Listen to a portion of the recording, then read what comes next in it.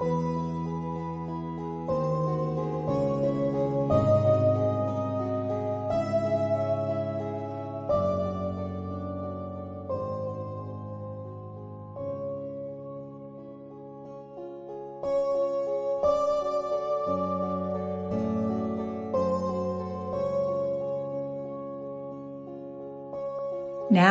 it's time for Modern Money Donuts with Stephen Hale and Gabrielle Bond.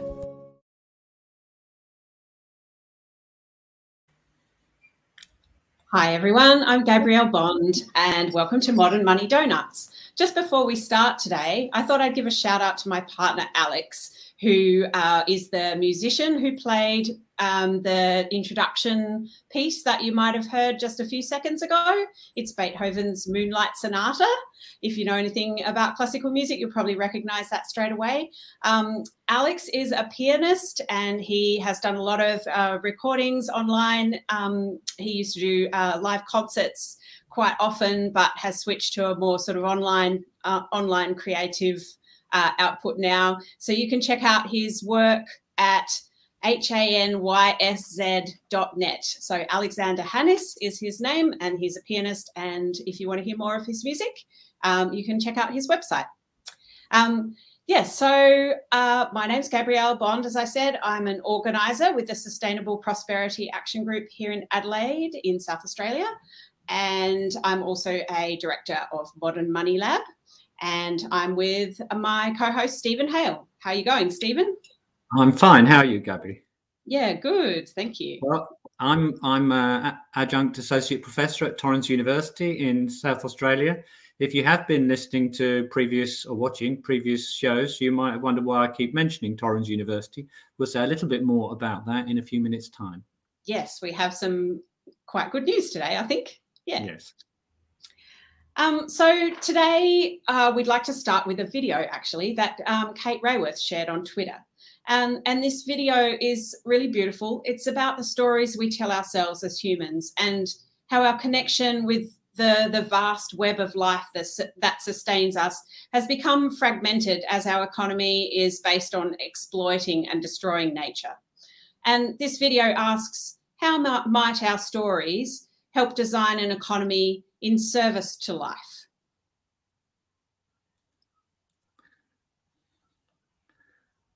So, yep, hopefully we'll be able to just watch that together. Is in trouble. As a species, we are facing multiple crises that we can no longer ignore. At the root of them all is our economy. An economy designed to destroy life. An economy designed by us. Once upon a time, our ancestors acknowledged their intimate connection with the vast web of life. They lived in deep relationship with the more than human world, telling stories about nature as our family, our guardian, our guide. But then some of them imagined and created ways to control the natural world. This made them feel more powerful and superior to nature, separate from it. The more powerful they felt, the more disconnected from nature they became. And so they began to tell new stories. Stories that normalized domination, control, and the oppression of life. About how nature is our slave, there to be captured and exploited. They began to scorch, spoil, and suffocate our world. And as they did so, these stories spread and became common sense. They led people to design an economy based on more growth, more greed, bigger, faster, rushing to be productive at any cost, making people feel separate, not only from nature, but from each other, in constant competition and conflict. And in people's misguided obedience, these stories became horror stories, ruining our world and our connection to each other. But it doesn't have to go on like this. We can choose to live by different stories. Love stories about interconnection and interdependence, Love stories that measure success by well-being, the well-being of all life, including our own. Love stories that will lead us to redesign our destructive economy, to reconnect and regenerate our relationship with nature and each other, to create a system that doesn't destroy the life we need to live, but supports it, nourishes it, and serves it. We all have the power to tell these stories, to once again acknowledge our intimate connection with the vast web of life. Many of us are already telling these stories. Are you? To find out more about these stories and how you can help to tell them, visit stories.life.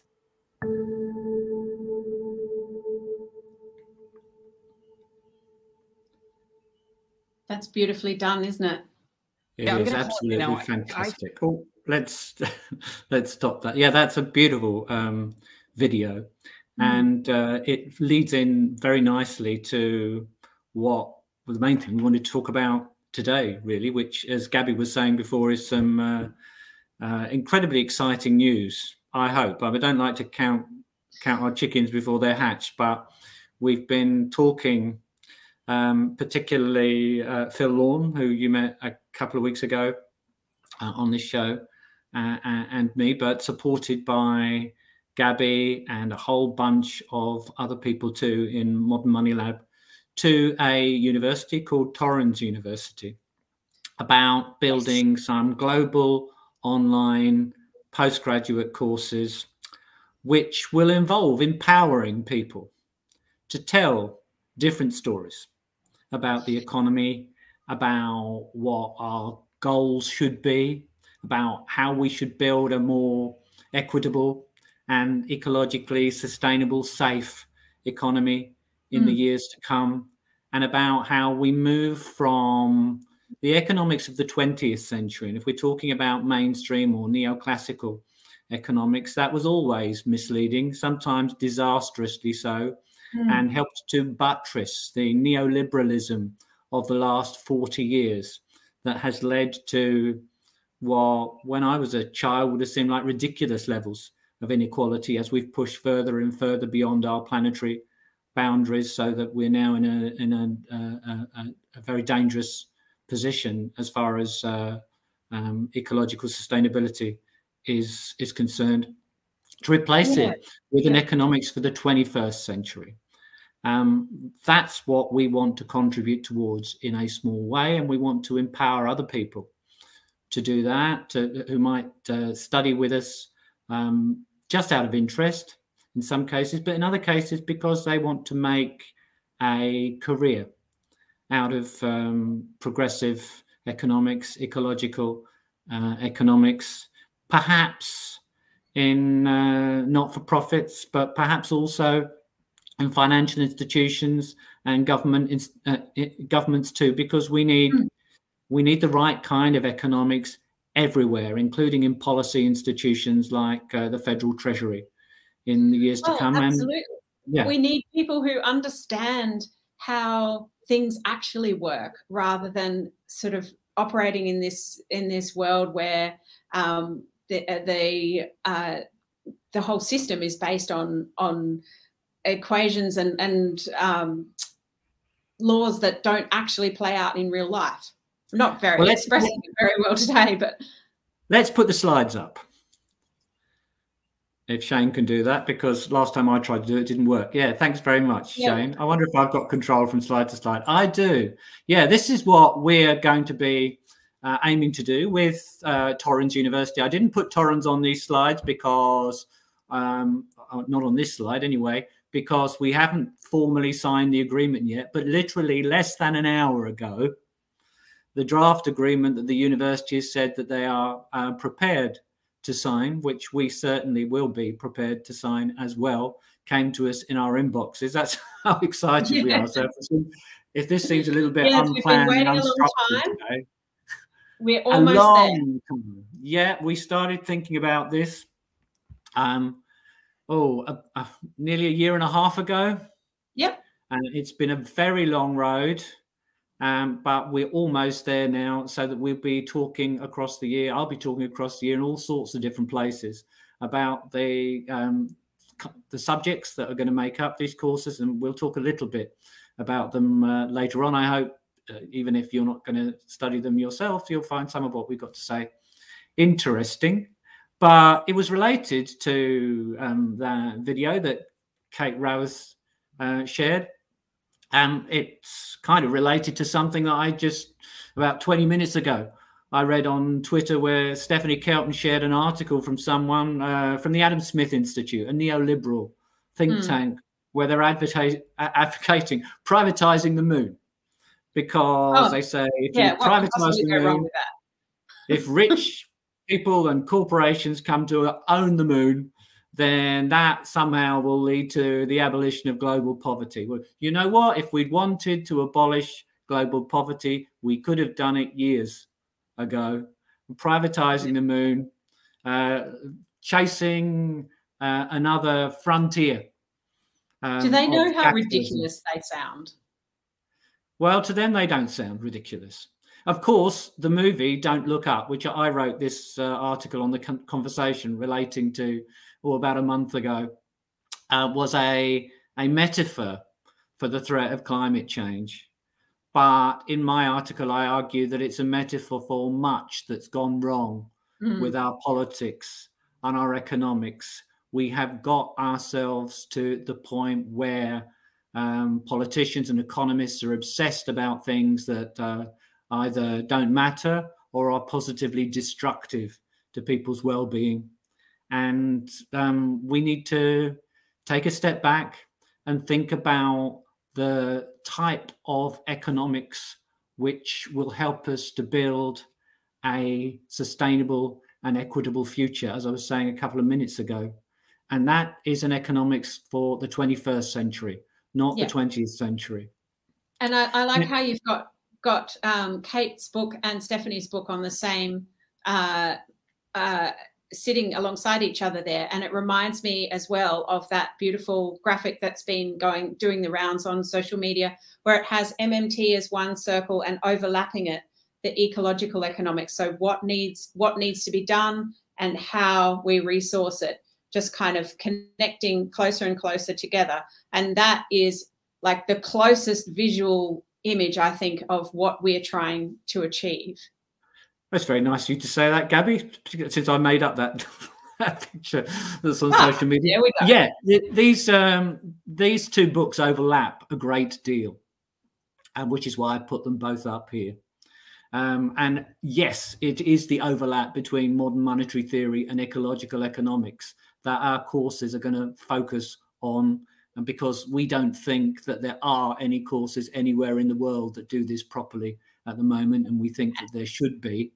And one is not going to help without the other, right? Absolutely right. There's no point understanding the monetary system on a dead planet, and we're not going to be able to do the things that we want to do to build a sustainable and fair future without understanding the monetary system properly and using it to that end. So these two books go together a lot. There is a lot in The Deficit Myth about climate change and building a fairer future. Anyway, as you'll know if you've read it, it's not just about the monetary system. It's very much about the public purpose.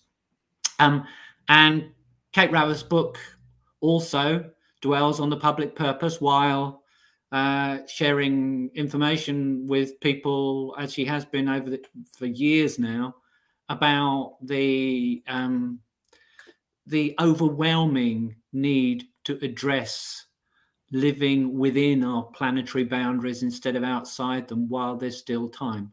And these 7 ways to think like a 21st century economist, which you might just about be able to see on the screen, they're very small pictures, I'm not going to blow them up or anything, are taken from Kate's book, but they're very important to us in designing the subjects in our courses. Now, I don't want to spend too long on them, otherwise we'll run out of time. But very quick. So good at the visual, isn't she? She's such a great communicator. Absolutely. And just running through these. I mean, the first point is we talked in our first show about living within the donut. We talked in our first show about the just infeasibility of pursuing limitless economic growth forever. I said in our first show, if you grow the world economy by 3% a year for 250 years, it'll be 1,000 times as big as it is at the moment. Well, you will have destroyed all human life before that happens. We need to live within those 9 planetary boundaries that we mentioned in the first show, climate change being just one of them, of course, biodiversity another, while meeting the needs of the people that we have to satisfy if they're going to have a good quality of life. That is what being within the ring of the donut is all about. And we need to use the fiscal space available to monetary sovereign governments like the US government and the Australian government to help drive not only our own societies, but the whole world into that safe and equitable ring in the middle of the donut. The second point, see the big picture. Economists focus nearly all the time on money and markets to the exclusion of anything else. And they all too often forget that the economy sits within society and society sits within our planetary boundaries, within our ecosystem, drawing materials and energy from our environment, and in the case of energy, of course, eventually from the sun, and creating, as a result of our activities, waste materials and waste energy, which our ecosystem has to absorb. And we need to start taking that into account, which means we need to start obeying, which we're not at the moment. Something else we mentioned in the first show, Herman Daly's principles of sustainability. We mustn't emit waste more rapidly than our natural environment can absorb. That's the most important one, can safely absorb. And that, of course, is what we're doing at the moment, particularly with carbon dioxide emissions, but not exclusively so. The third point there, although behavioral economics or psychology in economics has made some progress within the mainstream in the last 40 years, it is still largely excluded from the core model, which treats people as though they are hyper-rational, calculating machines who neither care about nor are influenced by other people at all. Whereas, of course, human beings have always been social animals. We've evolved as social animals for hundreds of thousands, millions of years. We are influenced by other people. We do care about other people. We can be misled by other people. Our attitudes to other people are influenced by the way in which the public discourse, the way in which politics is framed. And the people on the right, the conservatives, have understood this very well for years and years and have manipulated people. They have, by the way they discuss issues like, I don't know, criminal justice or unemployment and welfare, they have influenced the way that enough people develop attitudes towards others to shift elections. And this is how you end up with Donald Trump's, or in Australia, Scott Morrison's, or in the UK, Boris Johnson's being elected to power in the first place. The next point, we have been conned. I mean, that simple demand-supply diagram, more demand always means higher prices. That's what that diagram is saying. We've been conned into treating the economy as though it is a very, very simple and stable equilibrium system, when the economy, like whole societies, like our ecosystem, is a complex system with feedback effects and discontinuities and uncertainty that needs to be managed because it can otherwise be unstable. Some people might have heard of Hyman Minsky's story about financial instability in capitalism. Capitalism is unstable upwards. Inherently, good times lead people to take bigger and bigger risks, to take on more and more debt and influence behavior in banks and in regulators and in governments and amongst economists too, so that we build a more and more fragile system which eventually crashes if we are to avoid that happening with all the consequences of that. And you could translate almost the same story to climate change, really. It's not just about finance. Then we need to understand the fact that we are living within a complex system and we need an economics to deal with it. Then very quickly, the next 2 points: design to distribute and create to regenerate. On the left-hand side, you've got 2 upside-down U-shaped curves. What they suggest, the first of them sometimes called the Kuznets curve, the second one the environmental Kuznets curve, that if we could only grow our economies, we'd end up with more equal and fairer societies just naturally. So you need to grow the economy first, and that will eliminate relative poverty. And similarly, you need to just grow your economy first, and automatically that will lead to less pollution and more sustainability. The ridiculousness of that, when you think about that, we're already using, 1.7 times what the planet can provide us with, and in Western countries we're using 4 times as much, if not more. How can you reconcile that with the knowledge that we live on a finite planet with finite capabilities to support ourselves? Well, you can't. Let's bring the slide back again just for a minute, if we can. Those 2 curves, I mean, the first of them was named after Simon Kuznets, who developed the concept of gross domestic product in the first place. He noted after the Second World War that in the richer countries, inequality was falling, but he had no faith in that relationship holding generally, or the notion that it was increases in GDP which were reducing inequality. And of course, in those richer economies since the mid-1970s, they've continued to grow, but inequality has increased. So again, he ended up with his name on something that turned out to be more or less a coincidence. Yeah, he wasn't an idiot. He also understood, by the way, that gross domestic product isn't a good measure of well-being. But on the right-hand side there, it says distribute by design. If we want a fairer society, then we need to deliberately create one, which means ensuring everybody has access to a decent income and employment. It means ensuring people have access to excellent public services, and it means doing other things too. There's a variety of things that we need to do in order to eliminate inequality at the top end as far as high incomes and high wealth is concerned, which I won't go into here, but there's a wide variety of them. And the create to regenerate, Kate Raworth points out, we need to shift much more quickly away from a linear throughput model for economic activity, where we just take materials from nature and we take minerals from the ground and we use them and we throw them away. We need regenerative agriculture. We need to return carbon to the soil, use low-till methods, change the way we do farming, and we need to avoid waste.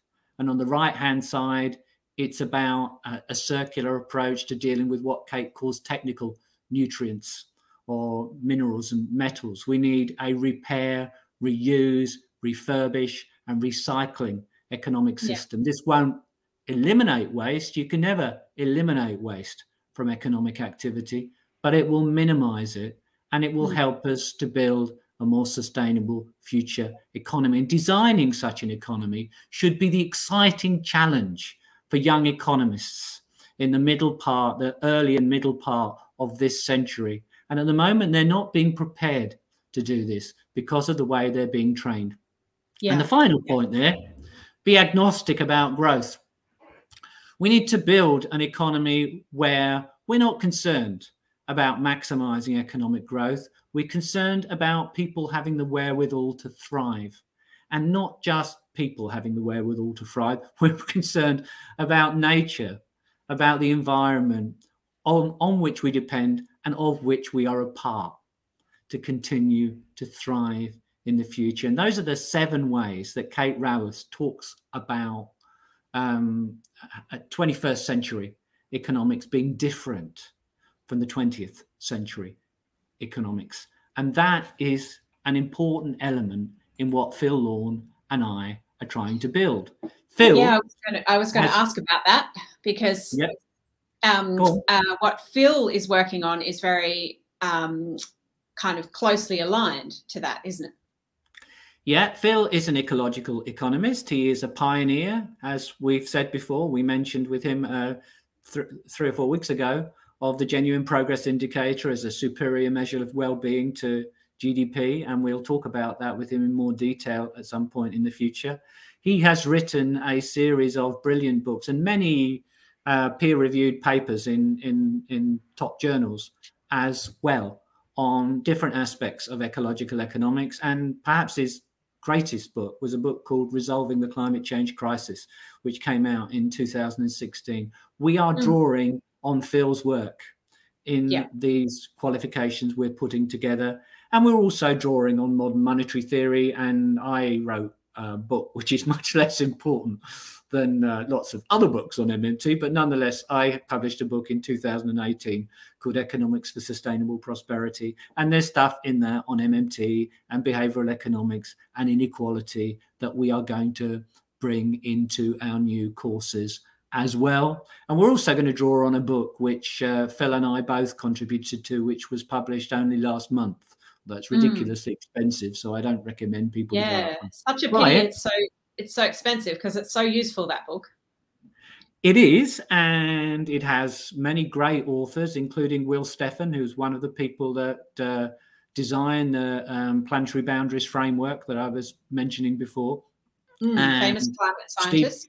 Steve Keen has a chapter in there too that people may have heard, of course, of Steve Keen, very famous economist. He wrote a chapter about the failures of the IPCC process and the role that economics has played in those failures down the years. Yeah. It's ideas from both of these sides that we are building into the qualifications that, here it is with Torrens University, we hope to be offering online globally from September this year. Yeah. So this is so exciting because it's really happening. You know, we've been talking about it for such a long time, and here it is in sort of black and white, and we can start creating these materials. We can start planning how we're going to deliver them. It's just such a thrill to be able to do this. Yeah, if I may say to people, I mean, you might be wondering why we're talking to you about this. This has been so hard to do. It is so hard to get universities to consider offering new qualifications in modern monetary theory. So hard. Yeah. Even now, it shouldn't be, because we've been proved right on so many things, but it still is.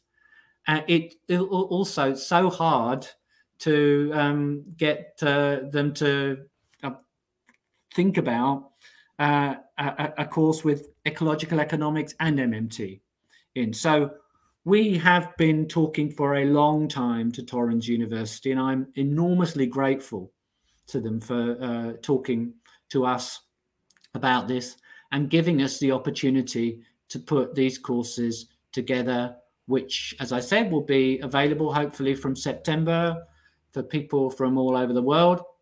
Unfortunately, at least until we get more funding, there will be few, if any, free places. But in terms of US dollars, the cost of doing a subject with us will be at current exchange rates a little bit more than $2,000 a go. We'll run courses, we'll run the subjects across trimesters. We'll have 3 trimesters a year. If somebody was coming in with, if you've got a degree in anything, or if you've got something that we can recognize as equivalent to a degree, you don't need a degree in economics. Indeed, no, for some of these subjects, for some of these subjects, it's not a help. You'll be starting from scratch, basically. That's right. If you just wanted to do a graduate certificate, I'm not going to talk about the whole thing. You'd need to do 4 subjects, and 2 of those subjects would have to be the first 2. Phil will be designing that first subject, Foundations of 21st Century Economics. He'll be starting from the ecosystem, from the natural world. He'll be talking about people as they are. Yeah. There'll be behavioral economics in there. He'll be talking about businesses as they are run, as they set prices. That's not the neoclassical story at all. And there'll be a little bit of MMT in there. And the second subject, Modern Money, Institutions and Markets, will be a similar internationalized version to the Introduction to MMT, which I used to teach at the University of Adelaide, and where, if somebody wants to go to the top of my Twitter page, the videos from that course are freely available. There won't be exactly the same because it'll be a global course, and I'll be drawing a little bit more on Randall Wray's Modern Money Primer than I would have done for a course based on Australia. If you wanted to get a graduate certificate, you'd need to do those two, and you'd need to do 2 other subjects between number 3 and number 10. So you could choose to specialize in ecological economics. There is a subject called ecological economics, and you could learn all about the GPI and other sustainable prosperity indicators if you wanted to. If you wanted to specialize in macroeconomics and finance, you could do that. You could do the macroeconomics course. You could do the international finance course, but you'll notice you can't get the graduate certificate in economics and sustainability without doing Foundations of 21st Century Economics, which has a large dollop of ecological economics in it. And you can't get that graduate certificate if you're going down the ecological economics route without passing Modern Money, Institutions and Markets. That's right. So that's how we make sure that the 2 fields are interwoven and interconnected. Absolutely. So we are going to be working like mad things. We are, but we'll be so inspired by actually getting the opportunity to offer this. And we should also say that it's not something that you have to be in Australia for. We want people from all over the world. We've already had people from Indonesia contacting us, New Zealand, the US, obviously, Scotland. We'll be having working out our timetable so that it suits you wherever you are in the world. We'll have tutorials that you can come along to, and all the course materials will be 100% online. And the other innovation, as far as Australian universities are concerned, Australian students will pay exactly the same as international students. There's not going to be any discrimination as far as that's concerned.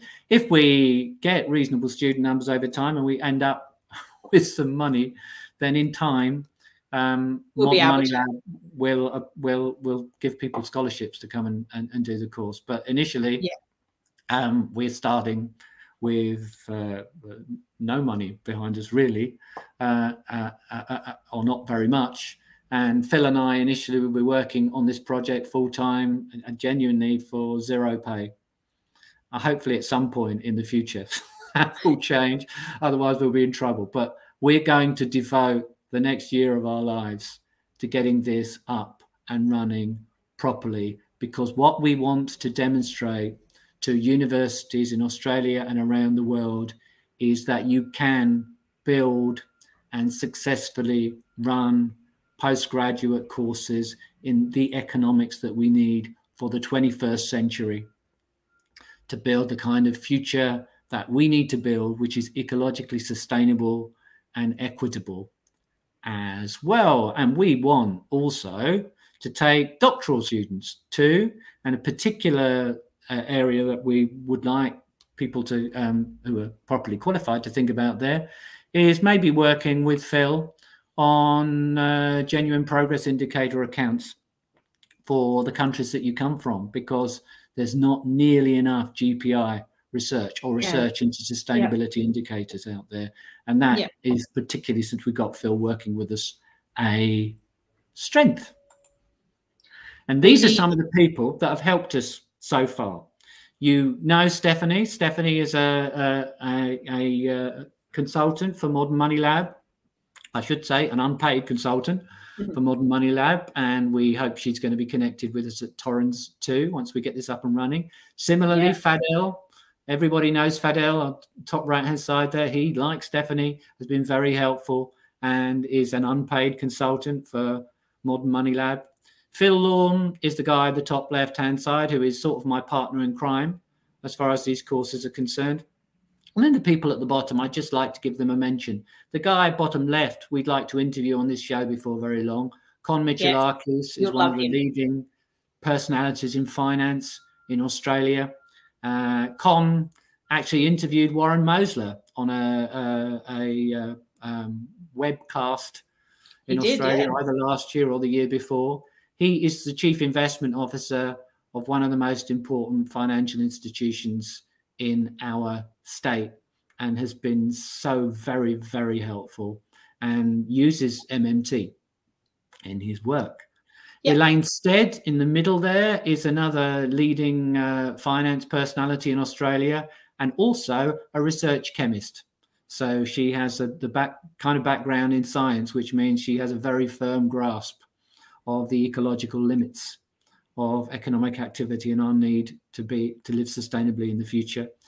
And on the bottom right-hand side is someone called Damien Scanlon, who will be very helpful in advising us in terms of promoting our courses, because of course we're going to need to do that. He used to be in charge of MBA courses at my old university, the University of Adelaide, and has been incredibly generous with his time as well. My debt to these people, and particularly to my co-presenter, Gabrielle Bond, is enormous and something that I will never be able to repay, assuming that we get this off the ground, which we will do, assuming that we get the agreement signed in the next week or two.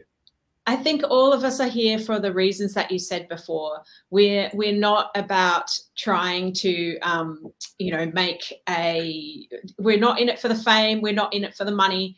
We're in it because we genuinely want to be able to promote this new way of thinking, this correct way of thinking about economics, and teach a whole new generation of students who will then go out into the world and help try and change paradigms and help change the way decisions are made. And the flow-on effects could be huge and could be, what is needed to turn this ship around. And that's why, yeah, that's why I'm here. That's why you're here, Stephen. And the people who you put up on the screen, they're with us, totally behind what we're trying to do. You never know with a complex system when a small cause could have a big effect. And that's what we hope. At the bare minimum, Phil and I both see this as something which, as we get a little bit older, we'd like to leave behind us. Something that doesn't exist at the moment, which is worth doing. And I'm so enthusiastic about it. We haven't signed the agreement, but we did this morning from the university, tomorrow morning, your time, if you're in America, get the agreement, a draft agreement emailed to us, which I hope we will be able to sign before very long. We hope the university will anyway. And I'm very grateful to a gentleman called Greg, I won't give his second name, at the university, who's been, in case he watches it, who's been incredibly helpful with us as we've gone through the whole process. Well, we've used up the half an hour, and with we certainly have. So before we finish, first of all, who should people contact if they want to find out more information? Gabby, or how should they contact? So about our courses, you can connect with us up on Twitter. I'm at Gabby Bond, G-A-B-I-E, Gabby Bond, and Stephen is at Stephen Hale AUS. Make sure you spell Stephen with a V, and Hale is H-I-A-I-L if you're just listening to the audio only. Connect with us on Twitter if you're on Twitter. You can email us at info@modernmoneylab, or one word, .org.au, and that will come straight through to me, and I'll respond to you and I'll send you more information about our courses, and we'll keep you on our list. We would love to hear from you if you're thinking about studying ecological economics and MMT with us. You can do a little or a lot. You can start whenever we will, well, hopefully we'll be able to offer at least initial offering from September this year, which is actually really, really soon if you think about it. Yeah, so please don't hesitate, get in touch. We'll have a chat with you and tell you more, and we'll keep you on the list for further info as it comes to hand. And we'll probably mention this a few times over the weeks to come as well. Let's take a look back at Randeep. Randeep's picture was on that last slide, but just before we finish. Next week, Randeep is our guest next week. Yeah, next week we will talk to, I hope, somebody that I've had many phone conversations with down the years, who is a fantastic guy. The Guardian is the world's leading progressive newspaper. And the chief leader writer on The Guardian is somebody with a very firm grasp of modern monetary theory, who often talks to Stephanie Kelton, Randy Wray, Warren Mosler, Bill Mitchell, and sometimes when their phones are engaged, will talk to me as well. Such a nice man, Randeep. If you've ever read anything from The Guardian, which is pro-MMT on the internet, you can bet Randeep will have written it. So we'll ask him about that. We'll ask him about what it's like being a journalist on a leading newspaper, where the newspaper itself is not necessarily a pro-MMT newspaper, and you're writing pro-MMT or MMT-informed articles. So that should be really interesting. And he's always a lovely guy to chat to, and Randeep will be with us next week. And then Gabby wants to tell you a little bit about Kerberos Media Productions. Yeah, so just before we sign off today, would really like to thank Shane and the team at KRTD Media, now rebranded to Kerberos Media Productions, which is very exciting. And just tell you a bit about the new lineup, which will be MM Tuesdays, which is well, it's actually Wednesdays for us, but doesn't have quite the same ring, but very exciting. MM Tuesdays will be starting up in March on Kerberos Media Productions. So we're looking at solid blocks of MMT shows every Tuesday, including our show Modern Money Donuts, MMT and the Public Purpose with Joe Firestone and Lisa Theobald, and also a new show with Rocco Million activist MMT with Jeff Epstein, monthly MMT panels and interviews with economists, academics, and lots of different MMTers. So economics focused news for the daily news show that day, and pop-up live streams throughout the day all about MMT. So that's fantastic. Thanks very much, Gabby. And I think that's about all from us this week. Yep. And we'll see you next week with Randy Ramesh. Thanks for listening, everyone. See you next time.